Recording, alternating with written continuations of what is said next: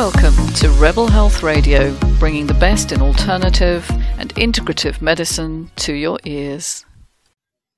Hi everyone, Patricia Warby, Alchemy Therapies here, and today I want to do a book review on a book I've had it about 4 or 5 years, but it's such a brilliant book, and I've reread it recently, and it's Peter Levine, In an Unspoken Voice, and it's one of the classic books on resolving trauma in the body. Now, that may seem perhaps something that you are not resonating with. Perhaps you've no idea if you've got unresolved trauma. Most people who've gone through a childhood have some, because the symptoms that arise can be not the classic symptoms of trauma, not flashbacks or having violent dreams or whatever. They can be bodily symptoms, things like frozen shoulder, IBS, pain, particularly chronic pain of fibromyalgia, and fatigue as well. Chronic fatigue syndromes, we're seeing a lot of long haul COVID people who've had these issues that have not been resolved bodily. And Peter Levine is one of the first people to really recognize this whole condition and to work with it in order to resolve it. And so he's really the forefather of the kind of work I do. And this book isn't his first book. I think it's probably his third or fourth, I don't know.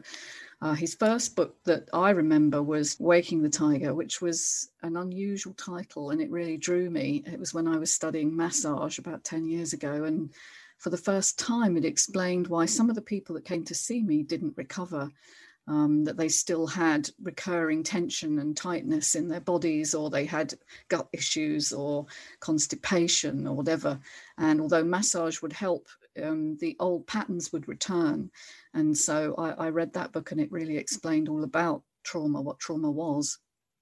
And first of all, trauma is anything that overwhelms your nervous system's capacity to cope. So that can be anything when you're young, because young children have very little support sometimes, and their nervous systems are still in development. And so it can be just chronic stress in the household. It can be adverse childhood events. I've talked about that a lot, divorce of parents, depression of a parent, chronic illness of a parent. That's what I had. And up till very recently, what we would do with children who would show anxiety in various ways, and as adults when they grow up, we would give them talk therapy as a solution. And indeed, I undertook talk therapy in my 30s when I realized I had some issues that were limiting my health. And what talk therapy does is it engages obviously the cortex, the front brain, the thinking brain. And this isn't always the best approach. In fact, with trauma, particularly bodily trauma, of these kind of long-term issues, which may be triggered by current events like accidents or immobilization, hospitalization, things like that, can actually be made worse by talking about them, because you are engaging the part of the brain that's already in overdrive. It's already trying to figure things out and work out what's wrong and why. And actually, Peter's work really shows us that it is a bottom-up approach that works best. So not this top-down thinking approach and talking about the issues, but actually allowing yourself to feel in your body what's going on and to track it without judgment, without fear, and without shutdown. Now, I've talked elsewhere about polyvagal theory. I may do another podcast on that because it's such an important theory. Understanding how the nervous system works in 3 sort of layers. The brain is in 3 layers, and the nervous system is also in 3 layers. And the vagus nerve, which is one of the most important nerves in the body, which really is the basis of this mind-body connection, because it connects the viscera, all your internal organs, to your brain, is acutely feeding back information. So it's not a top-down approach, because the brain isn't just telling the viscera what to do. It's actually the viscera are feeding back information to the brain to say how you're feeling. And a lot of the states we see people in, these anxious, dysregulated states, are because their bodies are holding so much trauma that they actually feel awful. And then the brain tries to make sense of that by creating an anxiety feeling.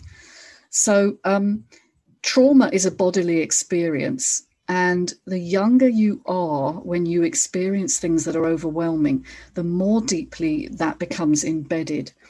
And you can actually remain in a functional freeze state, which allows you actually to have a life. You know, a lot of people are able to have a job, a career, a family, but they're basically living what he calls a cardboard existence, which I just think is such a great quote. And that's probably where I was, you know, up until the point my nervous system collapsed at 34.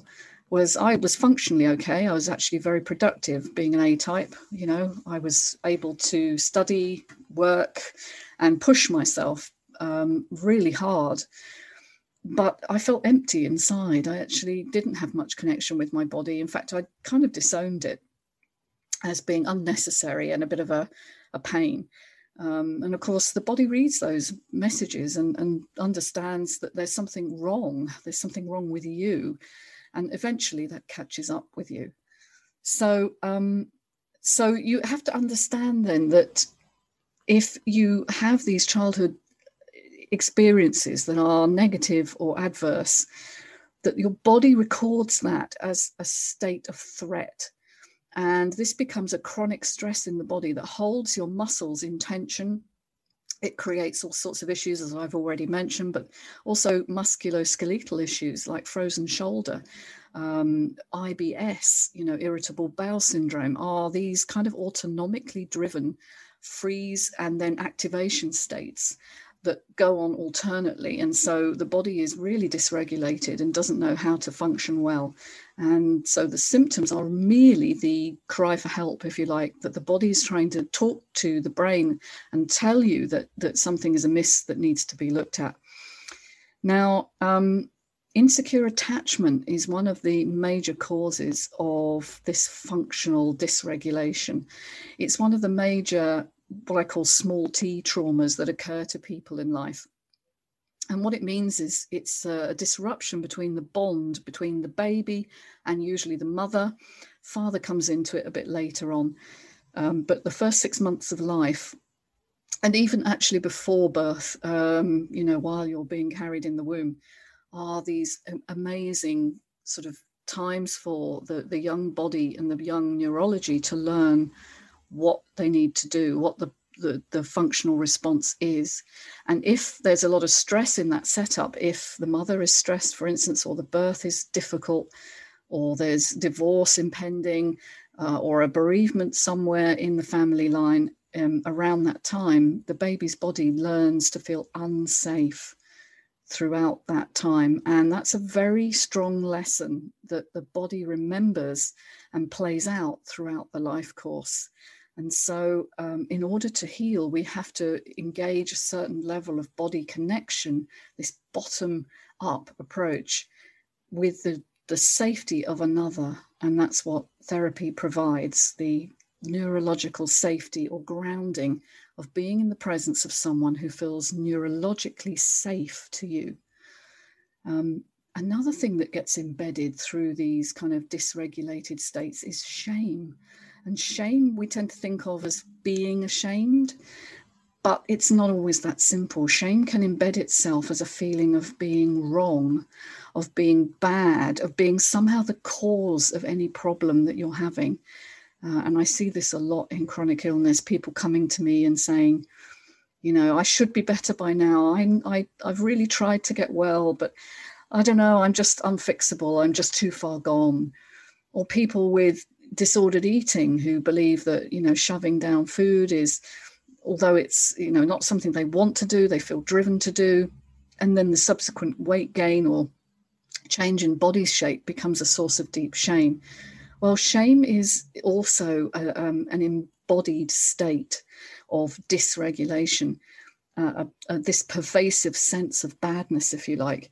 And Peter talks about that as well. And I think he's very illuminating in how he describes it.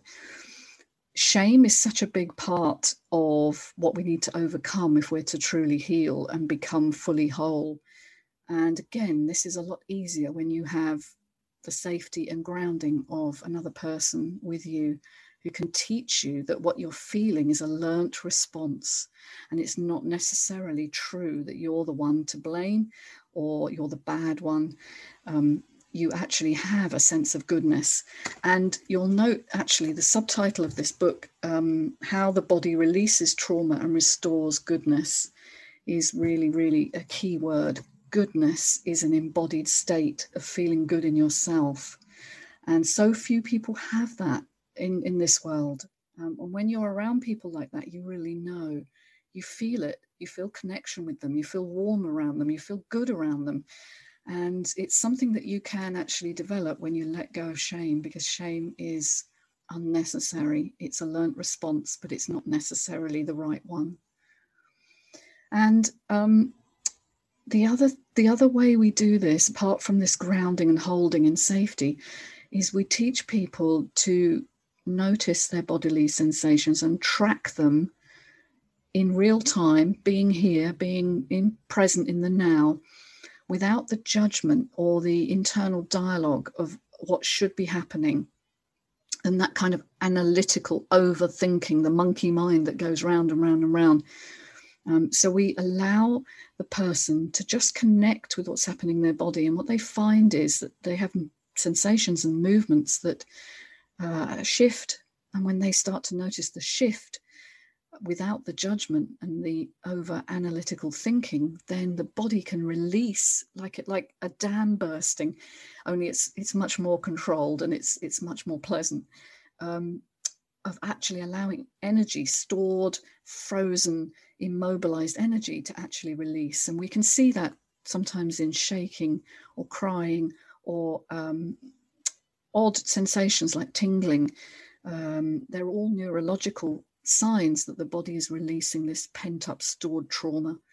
So we allow ourselves to release that and track the change. And when we do that, we actually integrate that experience as over, done, finished, gone. And so the threat level can be released, and thus the body can start to reorganize itself in a safe state and start to digest better, increase immune function, release muscle tension. One very important case he goes through here in this book is about frozen shoulder. Now, frozen shoulder was something I came across time and time again when I was working primarily as a massage therapist. And we were told, where to palpate and where to release and do all the muscle movements. But it was never explained why frozen shoulder occurred, and I'd never heard a good explanation. But in Peter's book, he actually talks about the fact that the agonist muscle and the antagonist muscle, so every action has two muscles at least that control it. So in this movement, the bicep is the agonist and the tricep is the antagonist. And they're supposed to kind of contract and relax in opposition to allow the movement. But in frozen shoulder, the muscles are both contracting at the same time. And of course, you can imagine it's like having the gas and the brakes on at the same time. You can't move. And that's the result of this sort of frozen, fear-induced immobility. He's got a lovely quote here. The motor act is the cradle of the mind. Motor movement is kind of functionally derived from the opposing forces of I must help or I must go, I must approach or I must retreat. And that's what's happening in the muscles, particularly during situations of great traumatic stress. So say you've had an accident in a car, and one force wants you to brace yourself and protect yourself, and the other force wants you to just close down and disappear. So the freeze response and the fight and flight response are in opposition there. And if both come on at the same time, they can get very, very stuck in the body. And the same is true, I believe, of irritable bowel syndrome. I'm sure that's what's going on. Your opposing forces of release and tightening. And we see constipation and diarrhea as the primary symptoms of IBS. In my own book, The Scar That Won't Heal, I talk about this in a lot more detail. But finally, so actually Peter is really good on saying that we feel sensations viscerally.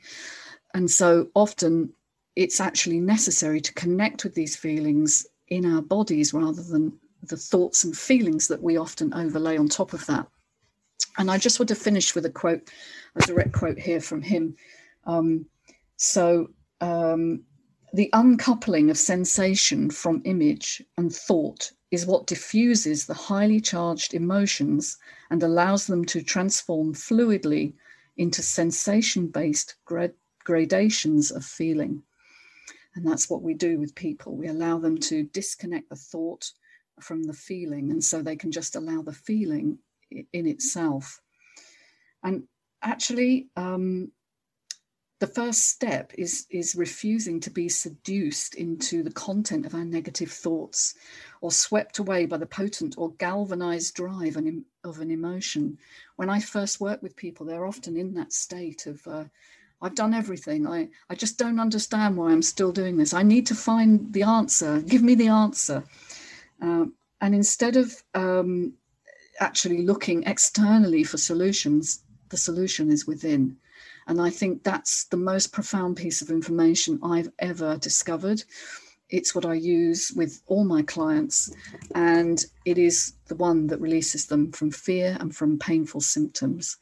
So great book. Thank you, Peter, for putting me on this path, which I'm now on, which I love what I do. It's so profound. It's a spiritual journey as well.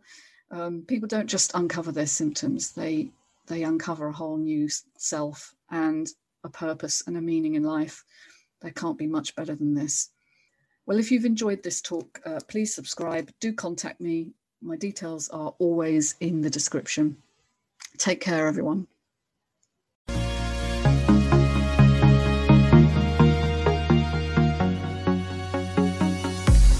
Hey, hope you enjoyed listening to Rebel Health Radio. Do subscribe and look forward to catching you soon.